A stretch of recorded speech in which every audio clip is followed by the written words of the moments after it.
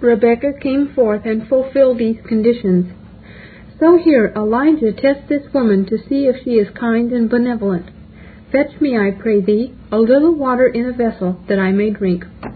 Just as Eliezer considered that only one possessed of kindness would be a fit companion for his master's son, so Elijah was convinced that only a liberal-minded person would be likely to sustain him in a time of famine and drought.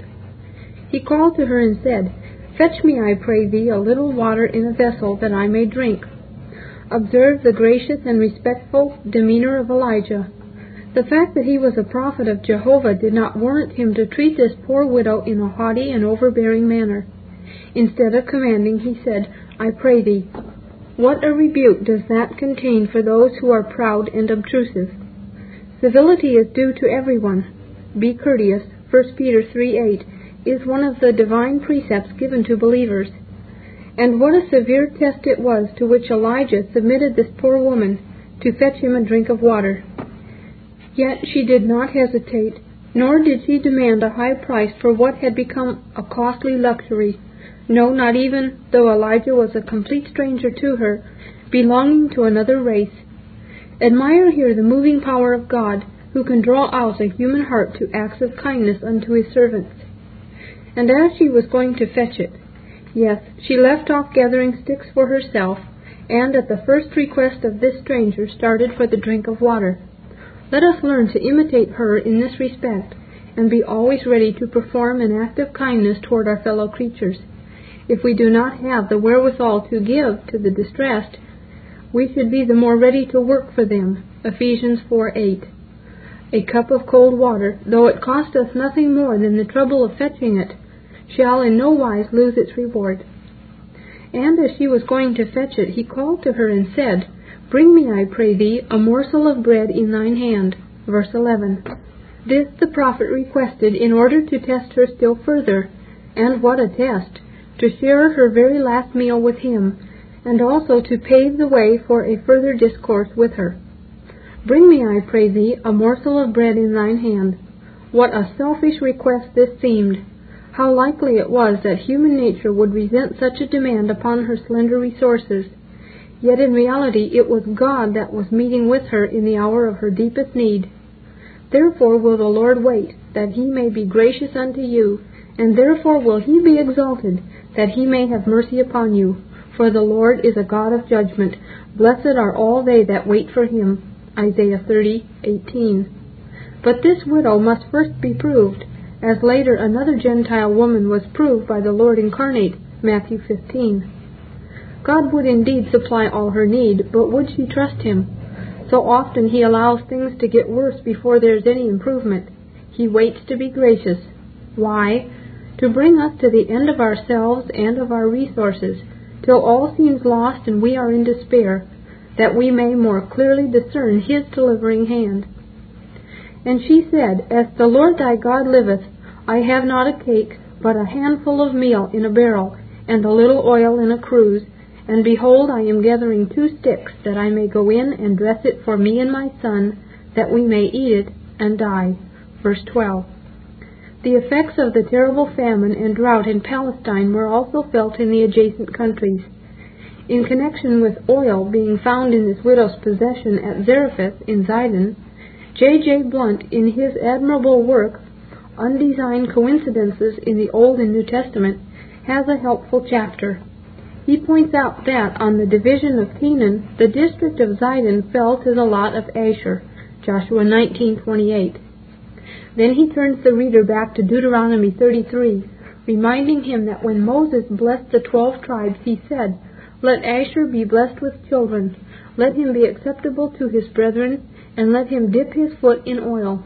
Verse 24, indicating the fertility of that district and the character of its principal product. Thus, after a long spell of famine, oil was most likely to be found there. Hence, by comparing Scripture with Scripture, we see their perfect harmony. Behold, I am gathering 2 sticks, that I may go in and dress it for me and my son, that we may eat it and die. Poor soul, reduced to the last extremity, with nothing but a most painful death staring her in the face. Hers was the language of carnal reason, and not of faith. of unbelief and not of confidence in the living God. Yes, and quite natural in the circumstances. As yet she knew nothing of that word to Elijah, "Behold, I have commanded a widow woman there to sustain thee." Verse 9. No, she thought the end had come. Ah, my reader, how much better is God than our fears. The unbelieving Hebrews imagined that they would starve in the wilderness, but they did not. David once said in his heart, "I shall now perish one day by the hand of Saul." 1 Samuel 27:1, but he did not. The apostles thought they would drown in the stormy sea, but they did not. Were half the breath in sorrow spent, to heaven in supplication sent, our cheerful song would oftener be, "Hear what the Lord hath done for me."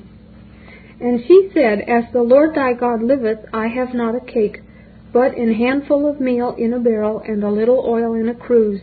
And behold, I am gathering 2 sticks, that I may go in and dress it for me and my son, that we may eat it and die." Verse 12.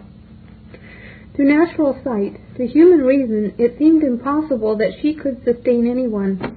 In abject poverty, the end of her provisions was now in sight, and her eyes were not on God, any more than ours are, till the Spirit works within us, but upon the barrel, and it was now failing her. Consequently, there was nothing before her mind except death. Unbelief and death are inseparably joined together. This widow's confidence lay in the barrel and the cruse, and beyond them she saw no hope. As yet her soul knew nothing of the blessedness of communion with Him to whom alone belong the issues from death. Psalm 68:20. She was not yet able, against hope, to believe in hope. Romans 4:18. Alas, what a poor tottering thing is that hope which rests on nothing better than a barrel of meal. How prone we all are to lean on something just as paltry as a barrel of meal. And just so long as we do so, our expectations can only be scanty and evanescent. Yet, on the other hand, let us remember that the smallest measure of meal in the hand of God is to faith as sufficient and effectual as the cattle upon 1,000 hills. But alas, how rarely is faith in healthy exercise. Only too often we are like the disciples when, in the presence of the hungry multitude, they exclaimed, "There is a lad here which hath 5 barley loaves and 2 small fishes. But what are they among so many?" John 6:9. That is the language of unbelief, of carnal reason. Faith is not occupied with difficulties, but with Him with whom all things are possible. Faith is not occupied with circumstances, but with the God of circumstances. Thus it was with Elijah, as we shall see when we contemplate the immediate sequel. And what a test of Elijah's faith was now supplied by those doleful words of the poor widow. Consider the situation which now confronted his eyes. A widow and her son starving, a few sticks, a handful of meal, and a little oil between them and death. Nevertheless, God had said to him, "I have commanded a widow woman there to sustain thee." How many would exclaim, how deeply mysterious, what a trying experience for the prophet. Why, he needed to help her rather than become a burden upon her. Ah, but like Abraham before him, he staggered not at the promise of God through unbelief, but was strong in faith. He knew that the possessor of heaven and earth had decreed she should sustain him, and even though there had been no meal or oil at all, that had in no wise dampened his spirits or deterred him. O my reader, if you know anything experimentally of the goodness, the power, and faithfulness of God, let your confidence in Him remain unshaken, no matter what appearances may be. He who hath helped thee hitherto will help thee all thy journey through, and give thee daily cause to raise new Ebenezers to His praise. Behold, I am gathering 2 sticks, that I may go in and dress it for me and my son, that we may eat it and die. Let it be duly noted that this woman did not fail to discharge her responsibility. Up to the very end she was industrious, making use of the means to hand. Instead of giving way to utter despair, sitting down and wringing her hands, she was busily occupied gathering sticks for what she fully believed would be her last meal. This is not an unimportant detail, but one which we need to take to heart. Idleness is never justified, least of all in an emergency.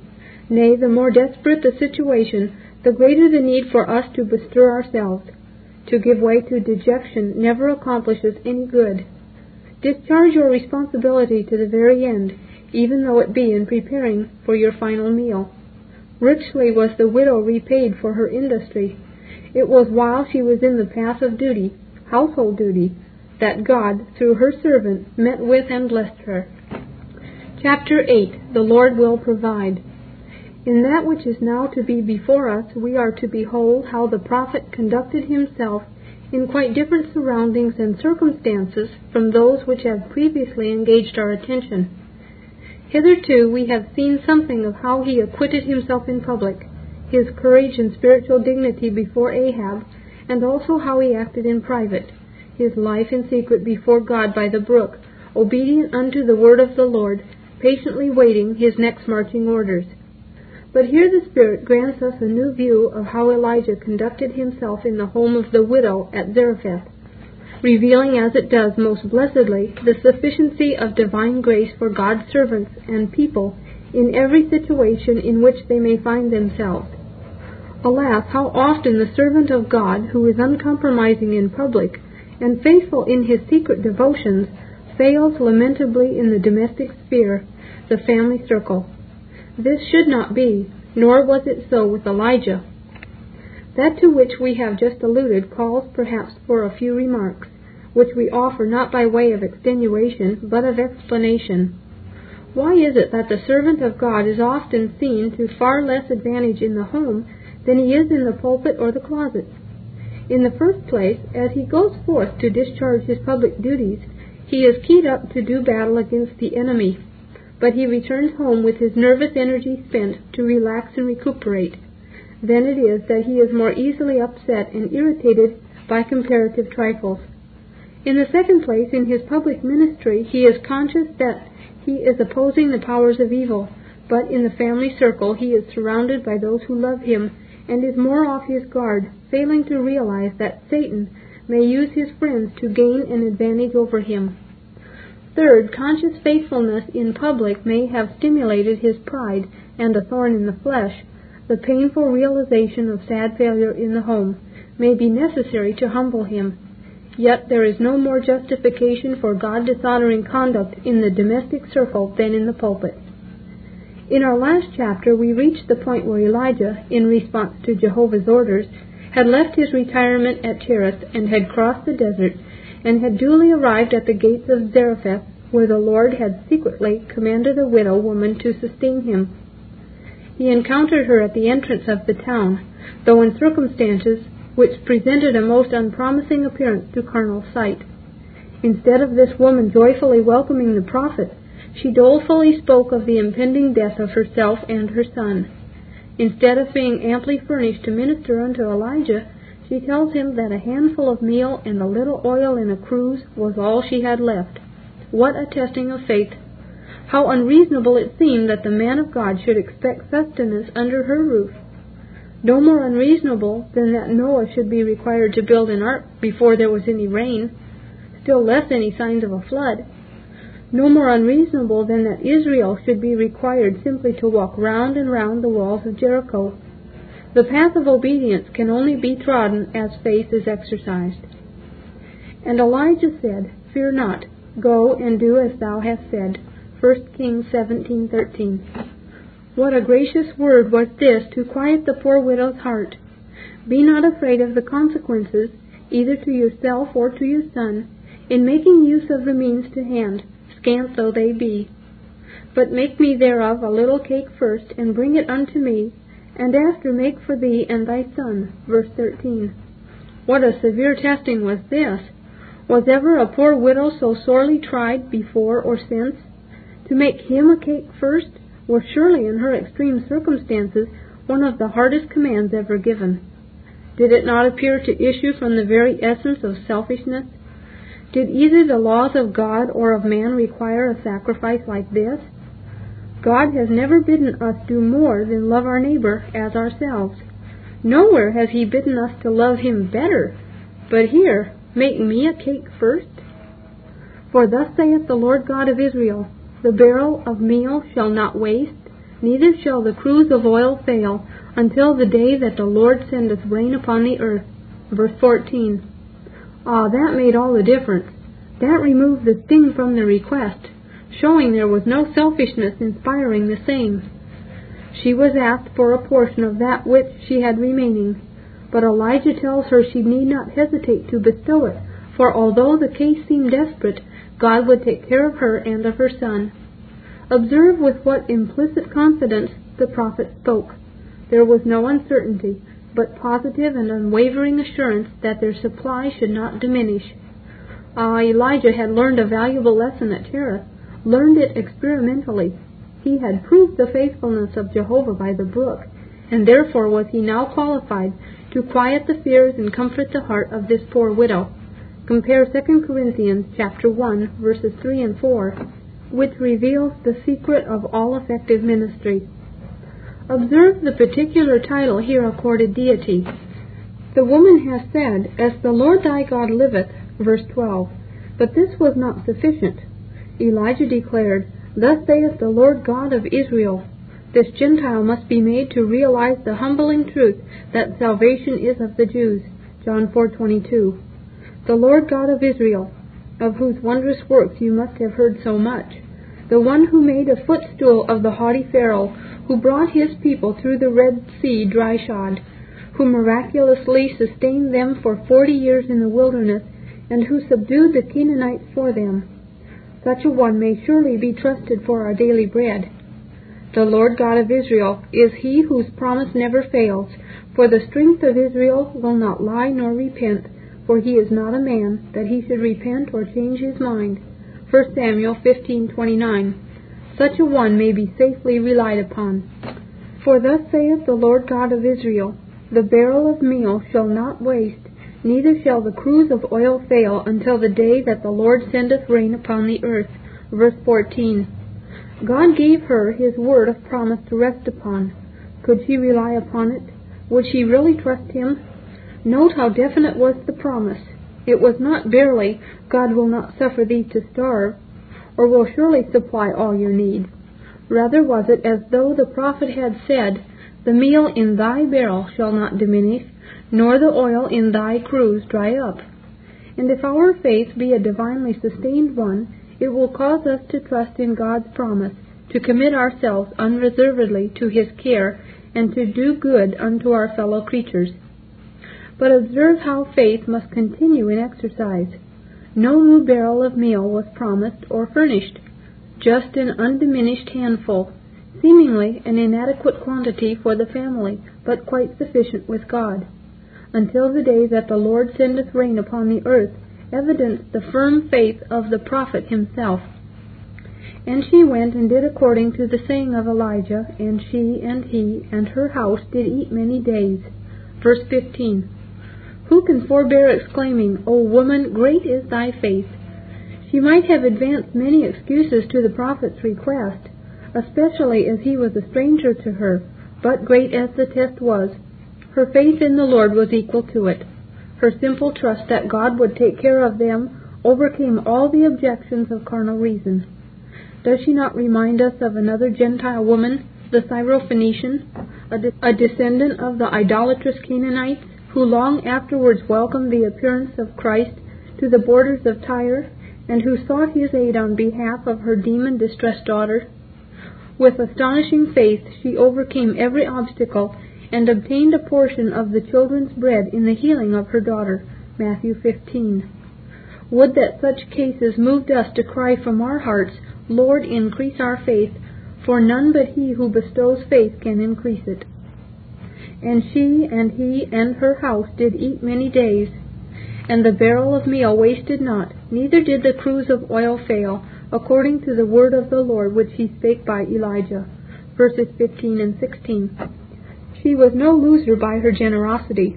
Her little supply of meal and oil was but sufficient for a single meal, and then she and her son must die. But her willingness to minister unto God's servant brought her sufficient not only for many days, but until the famine ended. She gave Elijah of the best she had, and for her kindness to him God kept her household supplied throughout the famine. How true it is that he that receiveth a prophet in the name of a prophet shall receive a prophet's reward. Matthew 10:41. But all of God's people are not granted the privilege of succoring a prophet, yet they may succor God's poor. Is it not written, He that hath pity upon the poor lendeth unto the Lord, and that which he hath given will he pay again. Proverbs 19:13. And again, Blessed is he that considereth the poor, the Lord will deliver him in time of trouble. Psalm 41:1. God will be no man's debtor. And she went and did according to the saying of Elijah, and she and he and her house did eat many days. And the barrel of meal wasted not, neither did the cruse of oil fail. Here again we have exemplified the fact that the receiving of God's blessing and obtaining of food, in figure spiritual food, is the result of obedience. This woman complied with the request of God's servant, and great was her reward. Are you, my reader, fearful of the future? Afraid that when strength fails and old age comes you may be left without the necessities of life? Then suffer us to remind you that there is no need whatever for such fears. Seek ye first the kingdom of God and his righteousness, and all these things, temporal necessities, shall be added unto you. Matthew 6:33. O fear the Lord, ye his saints, for there is no want to them that fear him. Psalm 34:9. No good thing will he withhold from them that walk uprightly. Psalm 84:11. But note well that each of these promises is conditional. Your business is to give God the first place in your life, to fear, honor, and obey him in all things, and in return he guarantees your bread and water shall be sure. Is there a reader inclined to reply, such wholesome counsel is easier to receive than to act on? It is simpler to be reminded of God's promises than to rely upon the same. Someone else may be disposed to say, you know not how distressing are my circumstances, how dark the outlook, how sorely Satan is injecting doubts into my mind. True, yet however desperate your case may be, we would earnestly beg you to think upon the widow of Zarephath. It is most unlikely that your situation is as extreme as hers, yet she perished not of starvation. He who puts God first will always find him at the last. Things which seem to be acting against us work together for our good in his wondrous hands. Whatever be your need, dear friend, forget not Elijah's God. And she and he and her house did eat many days. Here we see Elijah dwelling safely in the humble abode of this poor widow. Though the fare was frugal, yet it was sufficient to preserve life in the body. There is no hint that God provided any variation of diet during those many days, nor any intimation that the prophet became dissatisfied with being required to eat the same kind of food over so long a period. This is where we obtain our first glimpse of how he conducted himself within the family circle. Blessedly did he exemplify that divine precept, having food and raiment, let us be therewith content. 1 Timothy 6:8.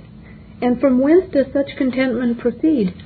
From a submissive and peaceful heart which rests in God, subjection to his sovereign pleasure, satisfaction with the portion he is pleased to allot us, seeing his hand both in providing and in withholding.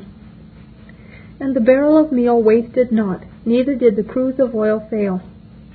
Certainly the widow had no cause to complain of the severe testing to which her faith had been put. God, who sent his prophet to board with her, paid well for his table, by providing her family with food while her neighbors were starving, and by granting her the company and instruction of his servant. Who can tell what blessing came to her soul under the edifying conversation of Elijah and from the efficacy of his prayers?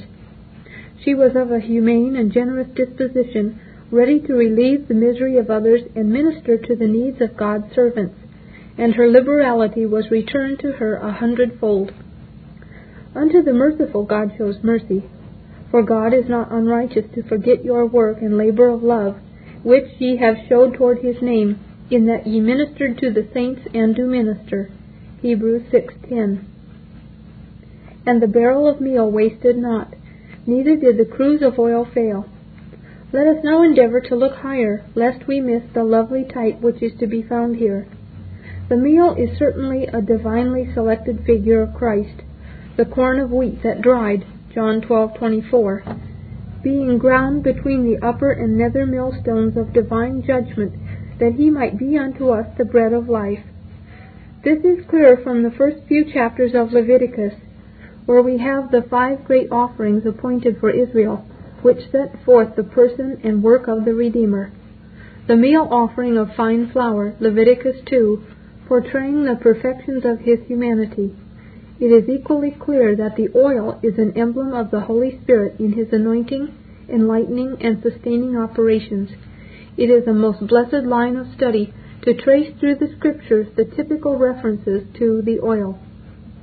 As the little family of Zarephath was not sustained by meal or oil alone, but the two in conjunction, so the believer is not sustained spiritually without both Christ and the Holy Spirit.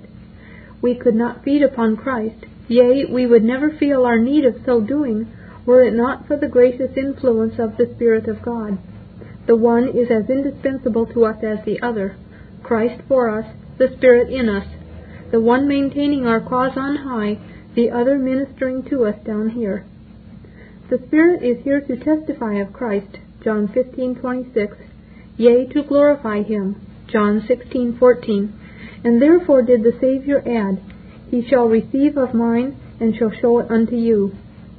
Is not this why the meal, 3 times over, is mentioned first in the type? Nor is this the only passage where we see the 2 types combined. Again and again in the beautiful prefigurations of the Old Testament, we read of the oil being placed upon the blood. Exodus 29:21, Leviticus 14:14, etc. And the barrel of meal wasted not, neither did the cruse of oil fail. There was a steady increase and supply of both according to the mighty power of God working in a continuous miracle. Is there not a close parallel between this and the Savior's supernatural increasing of the 5 barley loaves and the 2 small fishes, while the disciples were distributing and the multitude eating? Matthew 14, verses 19 and 20.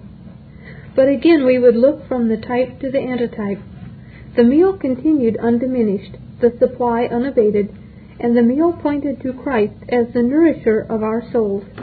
The provision which God has made for his people in the Lord Jesus remains the same throughout the centuries. We may come to him again and again, and though we receive from him grace for grace, yet his fullness, John 1:16, continues the same yesterday, today, and forever. Neither did the cruse of oil fail, foreshadowed the grand truth that the Holy Spirit is with us to the very end of our pilgrimage, Ephesians 4:30. But let us point out again that God did not give a new barrel of meal and cruse of oil unto this family at Zarephath, nor did he fill to the brim the old one. There is another important lesson for us in this. God gave them sufficient for their daily use, but not a whole year's supply in advance, or even a week's provision all at once.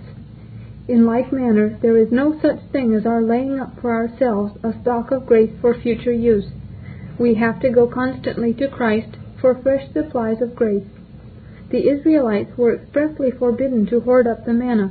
They had to go out and gather it anew each morning. We cannot procure sufficient sustenance for our souls on the Sabbath to last us throughout the week, but must feed on God's Word each morning. So too, though we have been regenerated by the Spirit once and for all, yet he renews us in the inner man day by day. 2 Corinthians 4:16. According to the word of the Lord, which he spake by Elijah, verse 16. This illustrates and demonstrates a vital principle. No word of his shall fall to the ground, but all things which God hath spoken by the mouth of all his holy prophets since the world began, Acts 3:21, shall surely be accomplished. This is both solemn and blessed. Solemn because the threatenings of the Holy Writ are not idle ones, but the faithful warnings of him that cannot lie. Just as surely as Elijah's declaration, there shall not be dew nor rain these years but according to my word, verse 1, was fulfilled to the letter, so will the Most High make good every judgment he has denounced against the wicked. Blessed, because as truly as the widow's meal and oil failed not according to his word through Elijah, so shall every promise made to his saints yet receive its perfect accomplishment. The unimpeachable veracity, unchanging faithfulness, and almighty power of God to make good his word is the impregnable foundation on which faith may securely rest. Chapter 9. A Dark Providence. Change and decay in all around I see. We live in a mutable world where nothing is stable, and where life is full of strange fortunes. We cannot and we should not expect things to go on smoothly for us for any length of time while we are sojourning in this land of sin and mortality. It would be contrary to the present constitution of our lot as fallen creatures, for man is born unto trouble as the sparks fly upward. Neither would it be for our good if we were altogether exempted from affliction. Though we be the children of God, the objects of His special favor, yet this does not free us from the ordinary calamities of life. Sickness and death may enter our dwellings at any time. They may attack us personally or those who are nearest and dearest to us, and we are obliged to bow to the sovereign dispensations of Him who ruleth over all. These are commonplace remarks, we know. Nevertheless, they contain the truth of which, unpalatable though it be, we need constant reminding. Though we are quite familiar with the fact mentioned above, and see it illustrated daily on every side, yet we are reluctant and slow to acknowledge its application to ourselves. Such is human nature. We wish to ignore the unpleasant, and persuade ourselves that if our present lot be a happy one, it will remain so for some time to come. But no matter how healthy we be, how vigorous our constitution, how well provided for financially, we must not think that our mountain is so strong that it cannot be moved. Psalm 30, verse 6 and 7. Rather must we train ourselves to hold temporal mercies with a light hand, and use the relations and comforts of this life as though we had them not. 1 Corinthians 7:30, remembering that the fashion of this world passeth away. Our rest is not here, and if we build our nest in an earthly tree, it should be with the realization that sooner or later the whole forest will be cut down. Like many a one both before and since, the widow of Zarephath might have been tempted to think that all her troubles were now over. She might reasonably expect a blessing from entertaining the servant of God in her home, and a real and liberal blessing she received. In consequence of sheltering him, she and her son were supplied by a divine miracle in a time of famine for many days, and from this she might draw the conclusion that she had nothing further to fear. Yet the next thing recorded in our narrative is, "And it came to pass after these things, that the son of the woman, the mistress of the house, fell sick, and his sickness was so sore that there was no breath left in him." 1 Kings 17:17. The language in which this pathetic incident is couched seems to denote that her son was stricken suddenly, and so sorely that he expired quickly, before there was opportunity for Elijah to pray for his recovery. How deeply mysterious are the ways of God! The strangeness of the incident now before us is the more evident if we link it with the verse immediately preceding. The barrel of meal wasted not, neither did the cruse of oil fail, according to the word of the Lord which he spake by Elijah. And it came to pass after these things, that the son of the woman fell sick, etc. Both she and her son had been miraculously fed for a considerable interval of time, and now he is drastically cut off from the land of the living, reminding us of those words of Christ concerning the sequel to an earlier miracle, "Your fathers did eat manna in the wilderness, and are dead." John 6:49. Even though the smile of the Lord be upon us, and he is showing himself strong on our behalf, this does not grant us an immunity from the afflictions to which flesh and blood is the heir. As long as we are left in this vale of tears, we must seek grace to rejoice with trembling. Psalm 2:11. On the other hand, this widow had most certainly erred if she concluded from the snatching away of her son that she had forfeited the favor of God, and that this dark dispensation was a sure mark of his wrath. Is it not written, "For whom the Lord loveth he chasteneth, and scourgeth every son whom he receiveth"? Hebrews 12:6. Even when we have the clearest manifestations of God's goodwill, as this woman had in the presence of Elijah under her roof and the daily miracle of sustenance, we must be prepared for the frowns of providence. We ought not to be staggered if we meet with sharp afflictions while we are treading the path of duty. Did not Joseph do so again and again? Did not Daniel? Above all, did not the Redeemer himself? So too with his apostles. Beloved, think it not strange concerning the fiery trial which is to try you, as though some strange thing happened unto you. 1 Peter 4:12. Let it be duly noted that this poor soul had received particular marks of God's favor before she was cast into the furnace of affliction. It often happens that God exercises his people with the heaviest trials when they have been the recipients of his richest blessings. Yet here the anointed eye may discern his tender mercies. Does that remark surprise you, dear reader? Do you ask, how so? Why, the Lord in his infinite grace often prepares his children for suffering by previously granting them great spiritual enjoyments, giving them unmistakable tokens of his kindness, filling their hearts with his love, and diffusing an indescribable peace over their minds. Having tasted experimentally of the Lord's goodness, they are better fitted to meet adversity. Moreover, patience, hope, meekness, and the other spiritual graces can only be developed in the fire. The faith of this widow, then, must needs be tried yet more severely. The loss of her child was a heavy affliction for this poor woman. It would be so to any mother, but it was more especially severe on her, because she had previously been reduced to widowhood, and there would now be none left to support and comfort her in declining years. In him all her affections were centered, and with his death all her hopes were destroyed. Her coal was now indeed quenched, 2 Samuel 14:7, for none remained to preserve the name of her husband on the earth. Nevertheless, as in the case of Lazarus and his sisters, this heavy blow was for the glory of God, John 11:4, and was to afford her a still more distinguishing mark of the Lord's favor. Thus it was, too, with Joseph and Daniel, to whom we have alluded above. Severe and painful were their trials, yet subsequently God conferred yet greater honor upon them. O for faith to lay hold of the afterward of Hebrews 12:11. And she said unto Elijah, What have I to do with thee, O thou man of God? Art thou come unto me to call my sin to remembrance, and to slay my son? Verse 18. Alas, what poor, failing, sinful creatures we are! How wretchedly we requite God for his abundant mercies!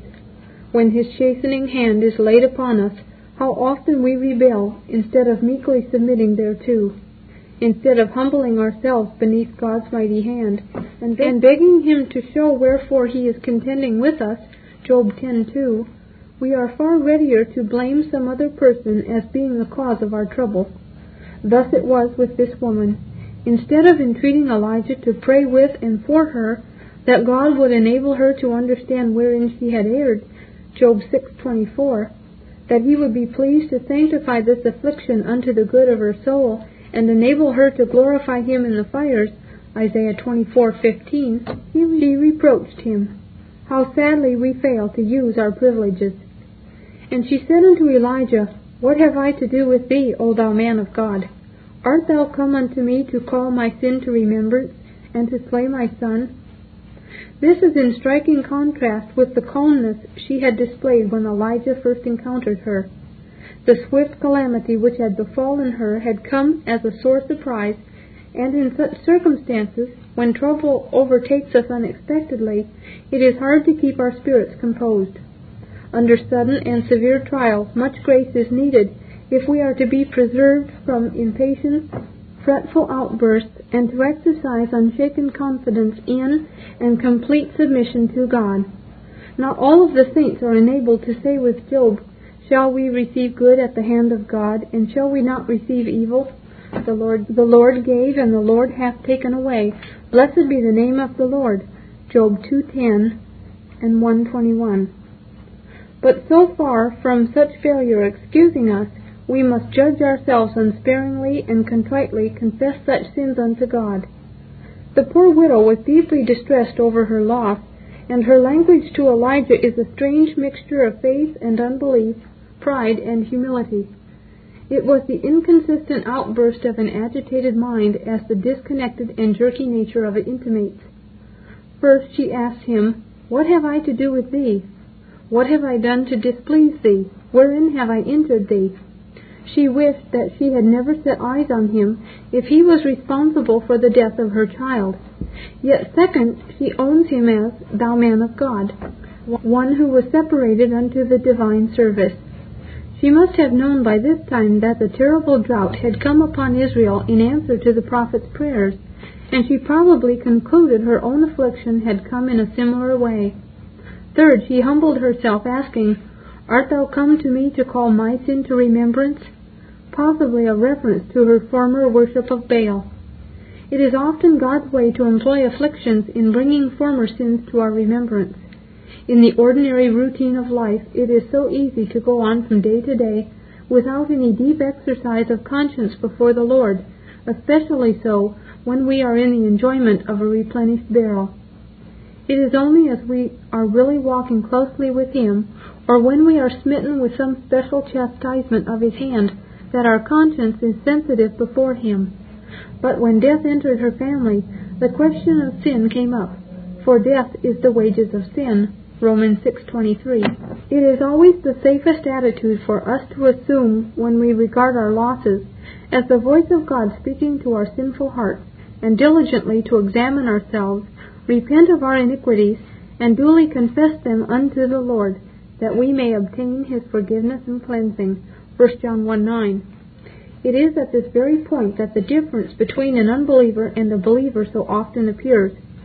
When the former is visited with some sore trouble or loss, the pride and self-righteousness of his heart is quickly manifested by his, I know not what I have done to deserve this. I always sought to do what is right. I am no worse than my neighbors who are spared such sorrow. Why should I be made the subject of such calamity? But how different is it with a person truly humbled? He is distrustful of himself, aware of his many shortcomings, and ready to fear that he has displeased the Lord. Such a one will diligently consider his ways. Haggai 1:5, reviewing his former manner of life and carefully scrutinizing his present behavior, so as to discover what has been or still is amiss, that it may be set right. Only thus can the fears of our minds be relieved and the peace of God confirmed in our souls. It is this calling to mind our manifold sins and judging ourselves for them which will make us meek and submissive, patient and resigned. It was thus with Aaron who, when the judgment of God fell so heavily upon his family, held his peace, Leviticus 10:3. It was thus with poor old Eli, who had failed to admonish and discipline his sons. For when they are summarily slain, he exclaimed, It is the Lord, let him do what seemeth him good. 1 Samuel 3:18. The loss of a child may sometimes remind parents of sins committed with respect to it long previously. So it was with David when he lost his child by the hand of God smiting it for his wickedness, 2 Samuel 12. No matter how heavy the loss, how deep his grief, when in his right mind the language of the saint will ever be, I know, O Lord, that thy judgments are right, that thou in faithfulness hast afflicted me. Psalm 119:75. Though the widow and her son had been kept alive for many days, miraculously sustained by the power of God, whilst the rest of the people had suffered, yet she was less impressed by the divine beneficence than by his taking away her child. What have I to do with thee, O thou man of God? Art thou come unto me to call my sin to remembrance, and to slay my son? While she seems to acknowledge God in the death of her son, she cannot shake off the thought that the prophet's presence was responsible for it. This Reformation audio track is a production of Still Waters Revival Books. SWRB makes thousands of classic Reformation resources available, free and for sale, in audio, video, and printed formats. Our many free resources, as well as our complete mail-order catalog, containing thousands of classic and contemporary Puritan and Reformed books, tapes, and videos at great discounts, is on the web at www.swrb.com. We can also be reached by email at swrb@swrb.com, by phone at 780-450-3999, 3730, by fax at 780-468-1096, or by mail at 4710-37A Avenue, Edmonton, that's Edmonton, Alberta, abbreviated capital A, capital B, Canada, T6L3T5. You may also request a free printed catalog. And remember that John Calvin, in defending the Reformation's regulative principle of worship, or what is sometimes called the scriptural law of worship, commenting on the words of God, which I commanded them not, neither came into my heart, from his commentary on Jeremiah 7:31, writes, God here cuts off from men every occasion for making evasions, since he condemns by this one phrase, I have not commanded them, whatever the Jews devised. There is then no other argument needed to condemn superstitions than that they are not commanded by God. For when men allow themselves to worship God according to their own fancies, and attend not to his commands, they pervert true religion. And if this principle was adopted by the Papists, all those fictitious modes of worship in which they absurdly exercise themselves would fall to the ground. It is indeed a horrible thing for the Papists to seek to discharge their duties towards God by performing their own superstitions. There is an immense number of them, as it is well known, and as it manifestly appears. Were they to admit this principle, that we cannot rightly worship God except by obeying his word, they would be delivered from their deep abyss of error.